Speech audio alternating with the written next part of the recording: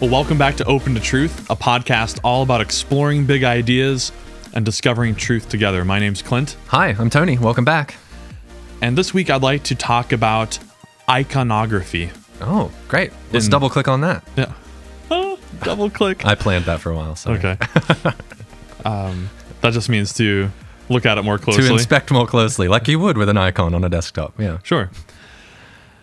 This was brought to our attention by a listener. Oh, yeah, Brad, if you're listening, this one's for you. Brad was requesting that we do an episode talking about iconography, and I think it's a little more familiar for Brad, having grown up in like a Catholic church where there is a little more emphasis on icons.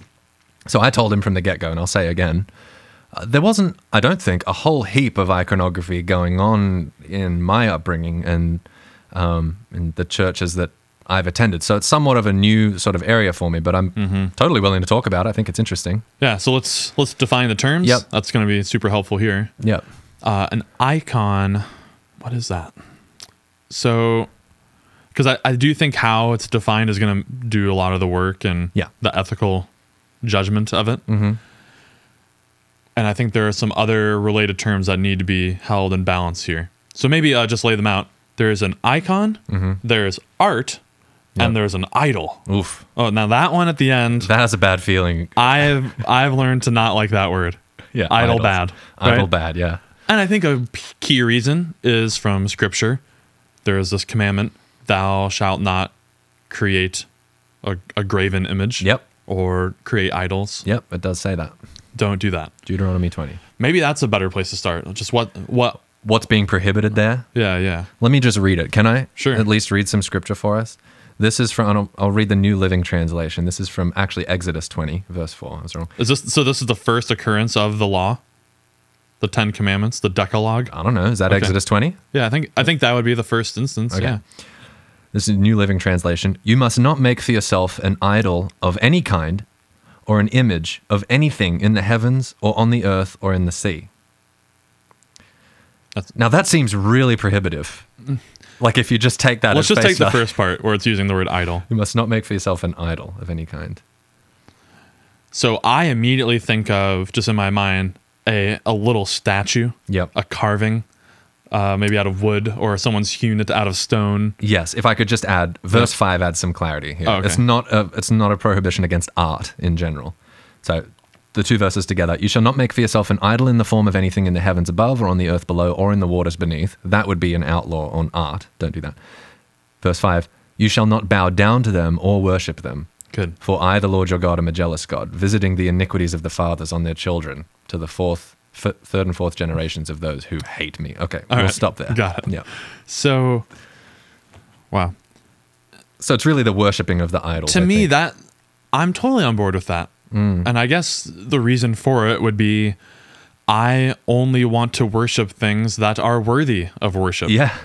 And to me, to be worthy of worship means that you have worship-worthy properties. And what are those properties? Moral perfection, maybe a certain amount of power, a certain amount of knowledge that's worthy of my genuflecting, to my bowing. And I think of bowing when it's done in a non-coercive way. Yep. Typically, when I'm bowing down to power alone, that is, there's something not worshipful necessarily about that. Yep. Maybe more out of fear, or I just don't want something bad to happen to me.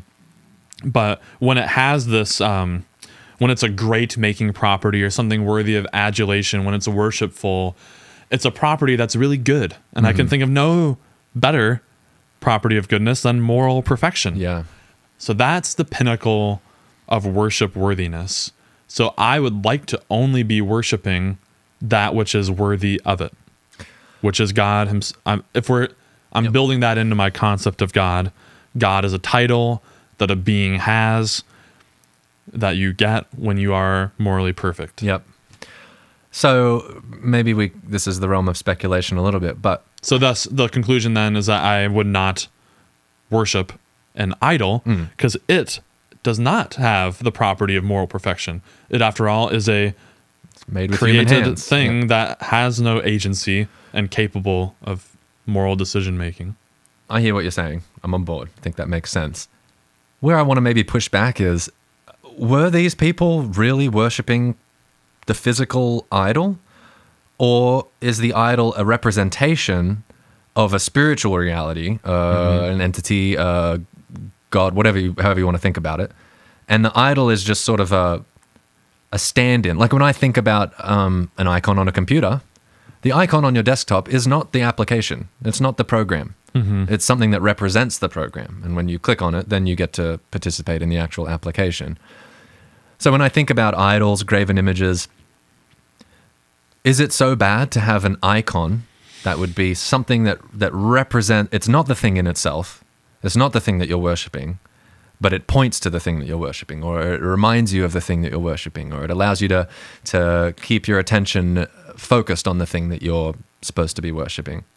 Is that what they were doing? Or are we saying these people were literally worshipping rocks and gold calves and stuff? I understand that there's some chronological snobbery that can happen where we sort of think about the ancient people as being stupid.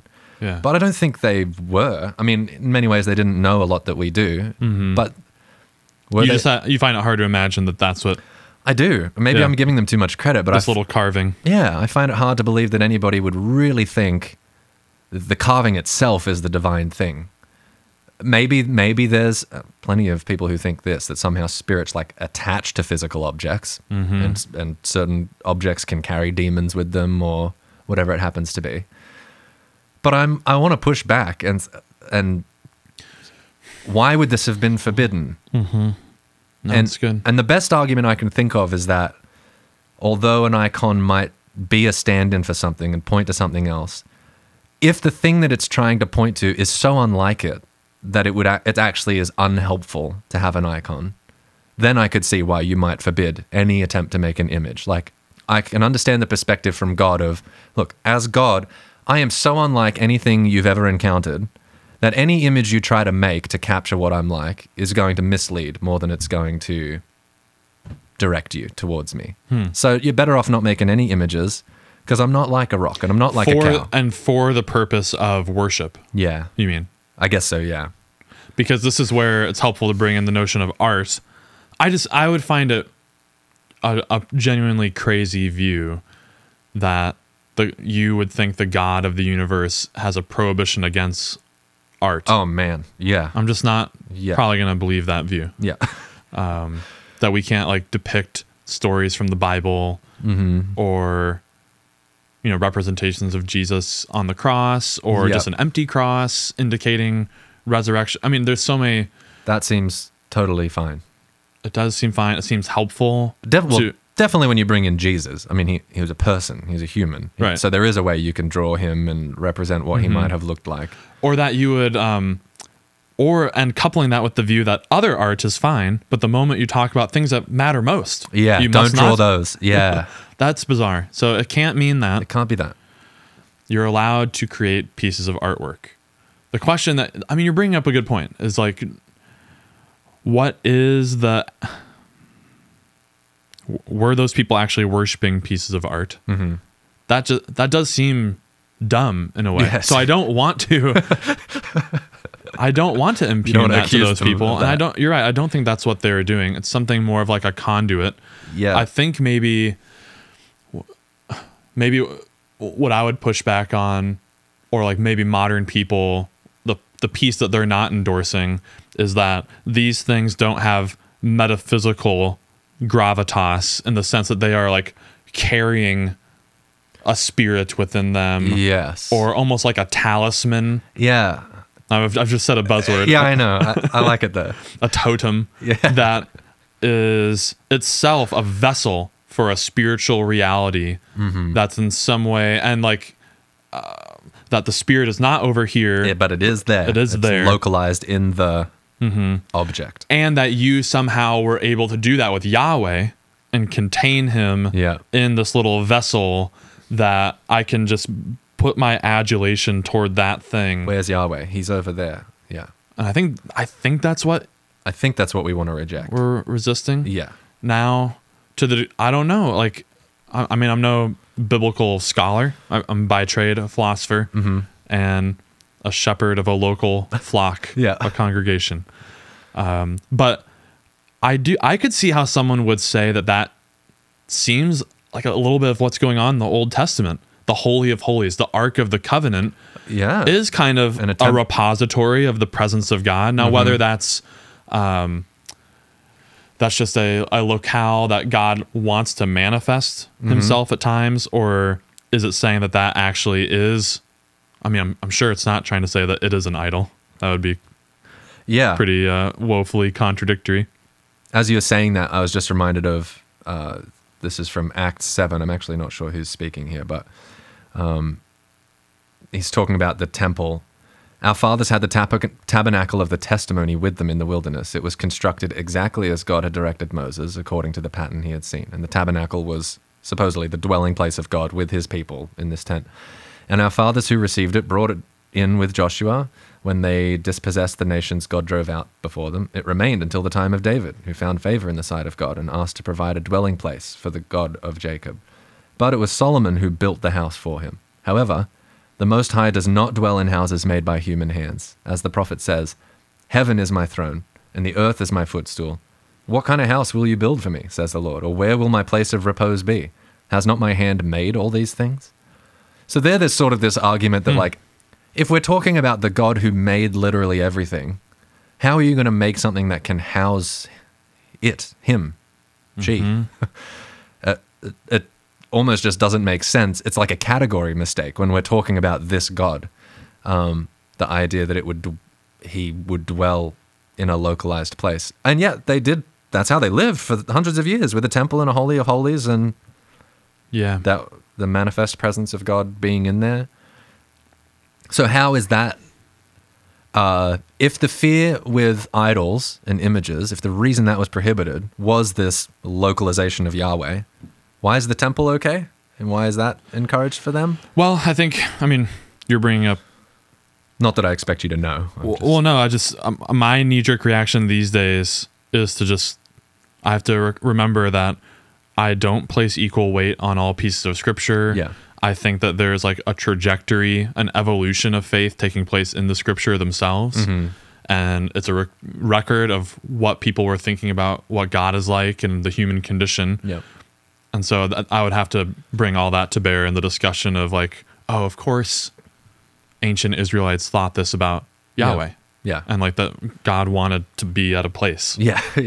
Everyone was doing That's that. How they all, there were ziggurats and whole temples built. Yeah. Yep. And I see the New Testament author there, a speaker, challenging that notion. Yeah. The whole temple idea. Given what's revealed in Jesus, maybe we've been thinking about where God's presence is the wrong way. Yeah. Yeah. Fair enough. Well, so then modern day iconography, and let's say, well, where is the line for you between an icon and art? Or maybe there isn't. Like you walk into a cathedral, there's Jesus on a cross. Yeah, some statue or depiction of the Lord. I guess, man. Is that art? Is it an icon? And maybe I'm too close to conflating icon and idol. Yeah. Forgive me if I am, but I do view an icon as having, it's a functional definition. It's like money. It's something that's used in a worship setting. It's art used in worship. Sure. Yeah. Great. Thank you. That's helpful. Is that right? That's right. Okay. So I want to know, my intuition doesn't tell me that I'm doing something wrong. If I were to gaze at a depiction of the crucifixion, I'm looking at this thing, I'm internally coming to terms with what happened to Jesus on the cross and maybe what that meant, and I'm praying to God internally as I sort of am moved by this artwork, and it's keeping somehow my attention and my emotions sort of centered around this event, the crucifixion. That doesn't seem bad to me. I'm not praying to the statue. I don't think it's alive. I don't think there's a spirit living on it or in it or anything like that. Yeah. But it's a helpful tool for attention direction. Is that wrong? That seems fine to me. Where's the danger? No? Yeah, man. I think that's okay. I would wonder about its usage in the liturgy for that community of saints, whether there was a ethos of like, that's how you pray. Like, don't go. This is kind of like the special conduit. Got it. There needs to be a crucifix in the home, or like this is kind of like the centralization of God's presence. Yeah. I think if that theology is creeping in through the usage of that thing, then that starts to worry me, not like in some like crazy way. I start to think it's incorrect. Right. So I would encourage that congregation to try praying or communing with the God of the universe without the icon. I think you're saying like, why not? Like that could be helpful. Yeah. But also, I think part of spiritual growth would be doing it without the icon. Yeah. That makes sense to me. Like, or another way of putting it is, does constant iconography usage cripple the muscle you should be developing of practicing the presence of God everywhere at all times? That's right. So in that sense, it could be unhelpful. And maybe I'm totally like, and I've never been part of a Catholic church or Eastern Orthodox. I certainly feel like this is happening a lot in other religions too. I'm thinking of like little Buddhas and shrines stuff. And So I don't have experiential usage, knowledge of using that in my spiritual life. But even from like movies and stuff, I'm thinking of like little priests or nuns or people clutching their crucifix. Yeah, right. El Diablo. Yeah. This is there's metaphysical spiritual oomph in this little talisman. Object. Yeah. That is warding off. It keeps the demons at bay. That wigs me. Yeah, I want to reject that. I've always wanted to reject that. That if I am a Christian, if we mean anything by that it needs to be an incarnational theology. The idea that God He's made his dwelling place man. He lives in me. Then this talisman is not going to be the thing that protects me from evil spirits. If anything does, it will be the God that lives in me, you know? Yeah. So back to your point though about that I think is really interesting, of one of the reasons perhaps to reject, like maybe like the reasoning from God for that commandment you said was, look, I'm so other, I'm so holy that anything that you try to do to describe me falls short. Yeah. So what do we think of that? Is that the case? I know some blokes who preach that way. They'll quiz you. What's more like God, an angel or an amoeba in the toilet? They're both equally unlike God. Oh. Neither of them is more like God than the other. Wow. I don't know how I feel about that. So I feel like if the angel is sentient, that's something. Anyway.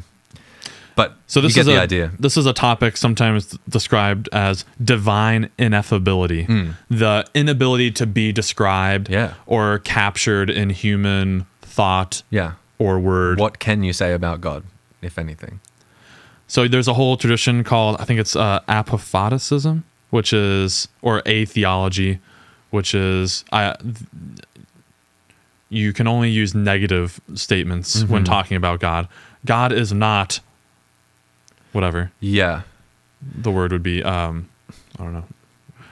Wicked. Malicious. Yeah. Right. There's similarities there with some of these Eastern traditions like Taoism that talk about the Tao, the great flow of all things. One of the opening lines in the Tao Te Ching is, the Tao that can be named is not the Tao. It's like, you can't say anything about it. If you can say anything about it, you're not really talking about it. You know? That's one of the sort of claims, which was why Taoism is so hard to wrap your head around, because it's all riddles and mysteries and paradoxes, and they're never speaking plainly, because according to them, you can't speak plainly about this mystery. And I'm sure there's some rules of, not rules, segments of like Christian mysticism or whatever that would probably subscribe to this. So it's like, there's a degree of unknowing that you need. Unknowing is a word that gets thrown around in Christian mystical circles a lot. Yeah. Like St. John of the Cross's cloud of unknowing. It's actually coming to know God is a doing away with all the things that you do know to find yourself resting in the ground of being, or something like that. It's a very mystical claim. Yeah, that's mystical, mysterious. Yeah. Interesting, man. I think, my tradition that I come from prizes divine revelation. And so the degree to which that's happening at all seems like the very act of even having that as a category means that there's a truth claim being made that I now have access to that I would not have otherwise. What else could revelation mean? I am closer to ascertaining the truth of ultimate reality than I would have been without the divine revelation. Yep. If you are on board with any kind of divine or special revelation, then you have to be. That's kind of what's going on, right? Yeah. And so I'm fine with someone saying, perhaps, I think it's, man, forgive me, everyone that knows more than this, more about this than me, but I think Aquinas and some other medieval philosophers were really big on metaphorical or analogical descriptions being okay. Like, all we can ever hope to do with our thought and language is to, like, by analogy describe God. We're not actually getting at the real deal, the real essence, but we're using analogy or metaphor. Isn't that, forgive me if this is too far afield, isn't that just the case with language in general? Isn't all language metaphor for experience of some kind? Maybe. When I use the word sad, it is not sad. It's not sadness. It's referring to an experience that you have had, that I have had, and we're both naming that together. Why would that be different when we talk about God? Well, now, yeah, you are getting into like a difficult philosophy of language topic as to what are you asking there? You are asking about why do any of our words, little utterances that we've made up, starts to get weird when you really reflect on mouth noises, meat flaps. Yeah. That, why does that connect with any experience at all? Yeah. And is that capturing it in any way? Or for a word to mean anything, for it to be meaningful, it needs to sort of attach to some experiential reality in some way. Right. And I think, like, we've done a whole podcast on communication efforts, but I think there's something to like, for me to understand what you're saying, let's assume we are understanding realists. We think that communication really happens. Yep. And so what that means is when I use a word, I'm bringing to the table my experiential background, the cultural norms surrounding the usage of that word, the usage of it successfully in other modes of talk. And so when I say the word sad, you have, and we're realists about communication, that it happens, you understand what I'm saying. Yeah. That you also now share the mental state of sad in the sense that you understood the conceptual content. Yes. Whether or not that word is a metaphor or how you want to describe how it latches on to that state of affairs of sadness, you got what I meant. Yeah. And so we can now wonder then, we could ask a question, was God ever sad? Or is God ever sad? Yeah. And I don't think that I'm purely being metaphorical or only approximately true, that my human words can never latch on to ultimate reality. I think that they can. Latch on, yeah. I mean, I know what it's like. I know what it's like to be sad. And I can ask the question coherently, is God ever sad? Yep. That's what whether the answer to that question is knowable, that's different. Yeah. Maybe I am unable to know whether God is sad or not. Yeah, yeah. The question we're asking right here and with iconography is the question even coherent? Yeah. Does that make sense? Yeah, no, that makes sense. And it is coherent. Well, I think so. Yeah, okay. Others would say no. Right. That your meager human concept of sadness could never latch on to whatever great reality the divine would have of that emotion. Yeah, okay. I got what you're saying. But see, I'm coming from the perspective, I take pretty seriously the notion of like the imago Dei, or the image of God, and that as a human being, I bear that in a significant way. We could spin our wheels about what that means, but I think that means, at least to some degree, I am having, that I and the divine have similar in kind of experiences. Yeah. Maybe not of scale. Yep. I don't have knowledge to the depth or gravity or scope that the divine has, but I'm a knowing thing. Yeah. And I'm participating in that. A creative thing. Yeah. All of that. I think the strongest argument you make there is that one from, if you believe in revelation at all, then God must be knowable in some sense. Or I could say, or how about this? Maybe this is helpful. It seems like my tools of the human apparatus of language, I'm able to talk about all of the cosmos at once. That's what's really neat about our concept. Yeah. So when I'm looking at this microphone before me for our audio only listeners, and I can just kind of wonder, everything in the universe is either an apple or a non-apple. So I just said a sentence, a claim that talks about everything in the cosmos. Right? Yeah. And this microphone is part included. of the cosmos. Yeah. It's a non-apple. And so I want to say, like, is God part of all things that exist? I think yes. I think God is an existing thing. And so my speech, I captured God in that. Yep. In that wide net that you in cast. that proposition that I cast forth through an English sentence. God is also a non-apple. Right? Yeah. So that to me is an example of the way that my human speech is equipped to wrestle God into my control in that way. Not that I'm not forcing things to be true about God. He has the truth independently of any of my powers. Rather, I have descriptive capability. Yeah. Yeah. Right? That seems right. Now again, I did select one that was in line with like the negative theology. Right. He's a non-apple. I didn't attribute a positive property. He's not an apple. Yeah. Yeah. You said a moment ago that you don't feel like you've experienced using an icon in worship. I just want to push back a little bit, maybe, and wonder, in the contemporary Christian worship setting. I meant as a regular part of my life, but maybe you're going to push back on that as well. Well, I'm just thinking there's plenty of times we're singing a song at church and there's an image of Jesus, or it's not actually, obviously, Jesus, but some drawing or photo representation of a cross or Christ on a cross. And what is that? Is that icon use as you sort of dwell on that image and are worshiping?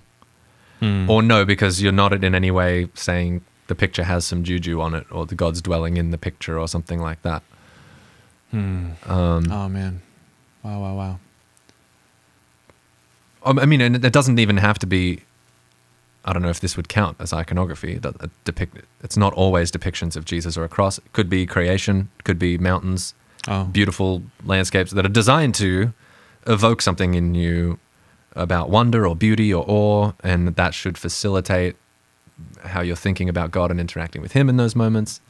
Is that modern day icon use, or is that just art serving its function to point to the true, good, and beautiful?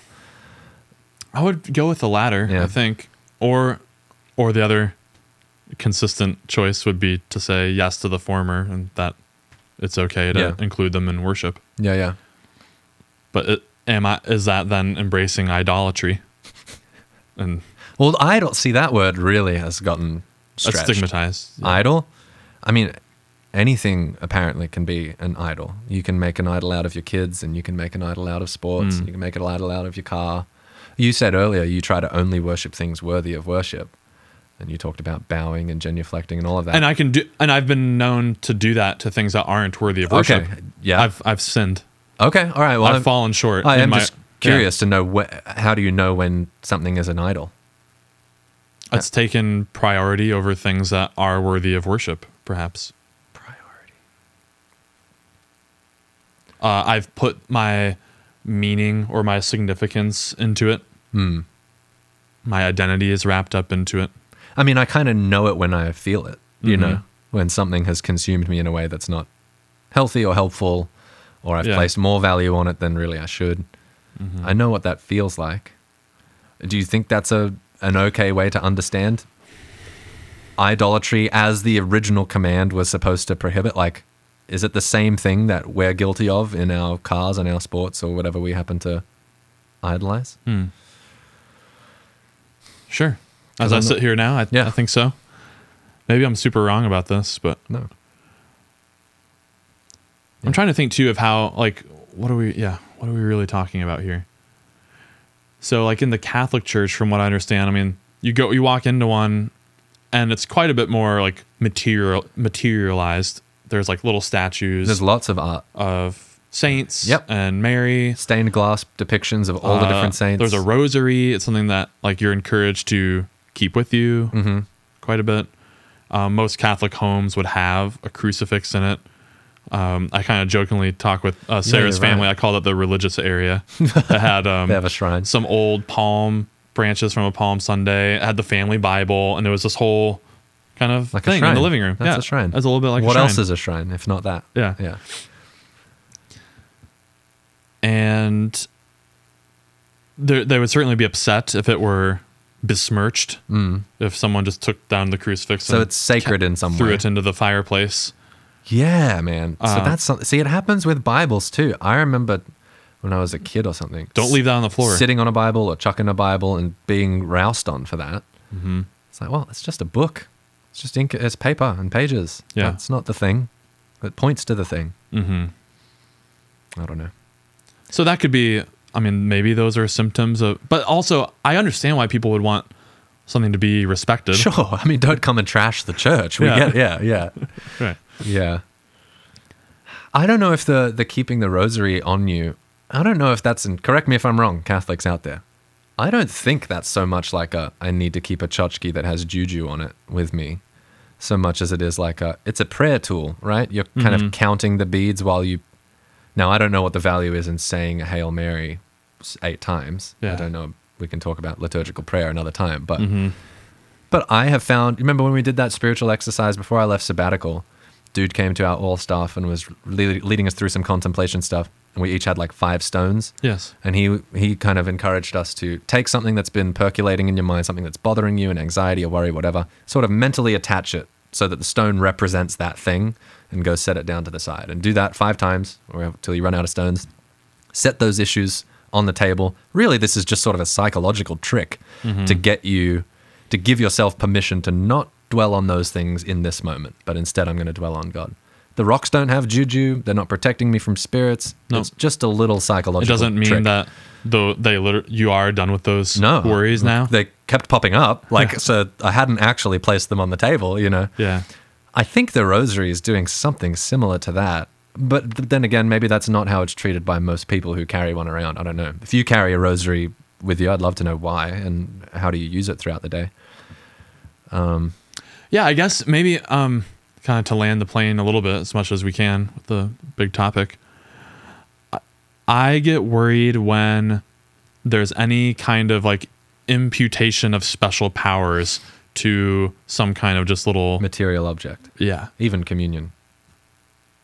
Wow. Right? Eucharist? Even communion. Yes. Yeah. And that we need to rely on that thing to access God in some way. That troubles me.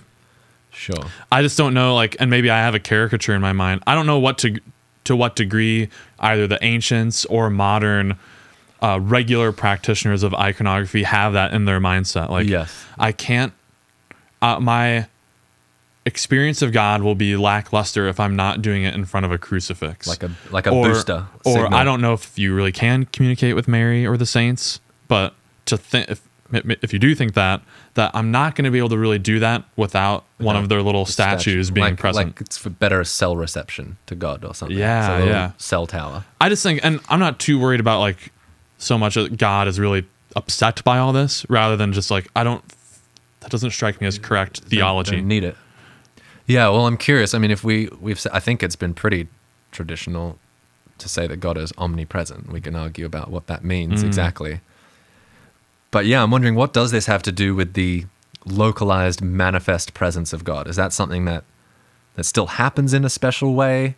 Whether or not it's attached to a tchotchke, you can walk into churches and hear very common, wow, God is in this place. They'll say that. Oh, do you feel the presence of God? God's here. As opposed to like not in the parking lot or not when I was at home.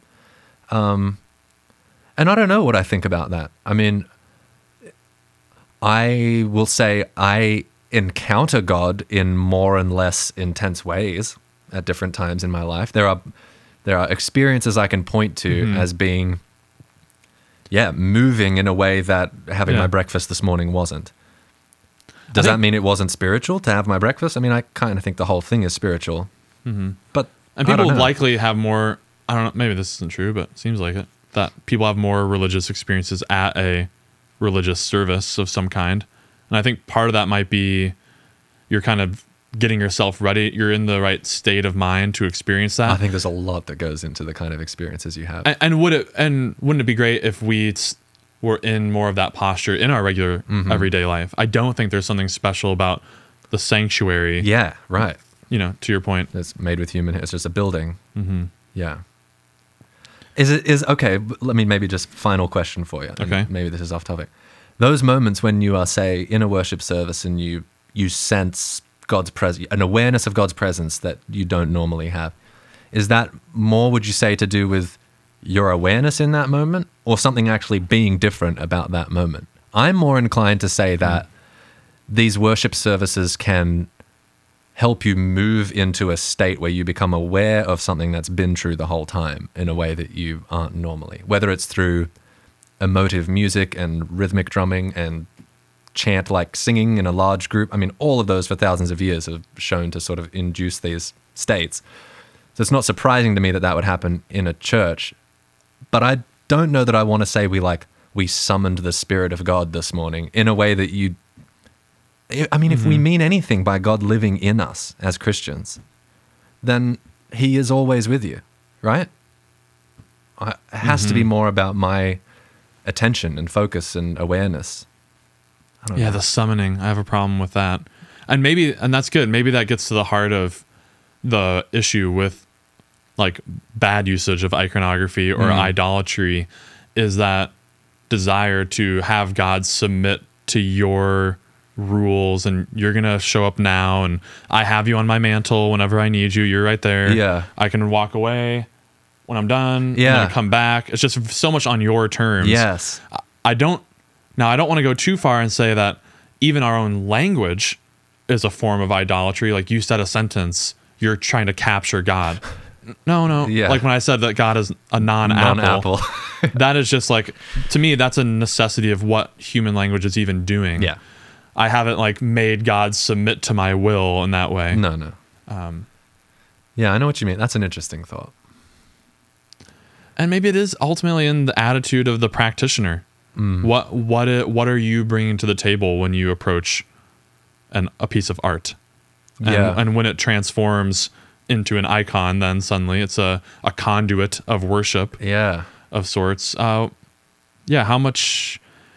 much power are you giving that thing and not paying attention to the real thing? Yeah. I don't know. Well, I don't know, Brad, if that was helpful for you. It's interesting for us, at least. I'd love to know if you've grown up in a more traditional liturgical setting, one that involves icons and rosaries and whatever. Write to us. Let us know if those are helpful for you, if you've ever found them to be a hindrance. How do you engage with them? Is it something you're doing every day? Do you feel distant from God when you're not near your icon? I don't know. So we would just love to learn. Yeah. That's what we're all about here, finding truth through conversation. So write to the show. You can leave a comment on this video if you're watching on YouTube, of course, or if you're driving or whatever, you can shoot us an email sometime at mailbag@opentotruth.com, and we'd love to interact with your questions and comments. Yeah, we'd love to hear from you. Yeah, there's also a weekly blog. You can get that at opentotruth.com/subscribe. Just at one weekly email, 2 to 4 minute little philosophical nugget based on that week's episode for your morning. Yeah, it's good for your brain and good for your soul. Wow. Yeah. All right. Thanks for watching. Thanks for listening, guys. We'll see you next time. Stay curious.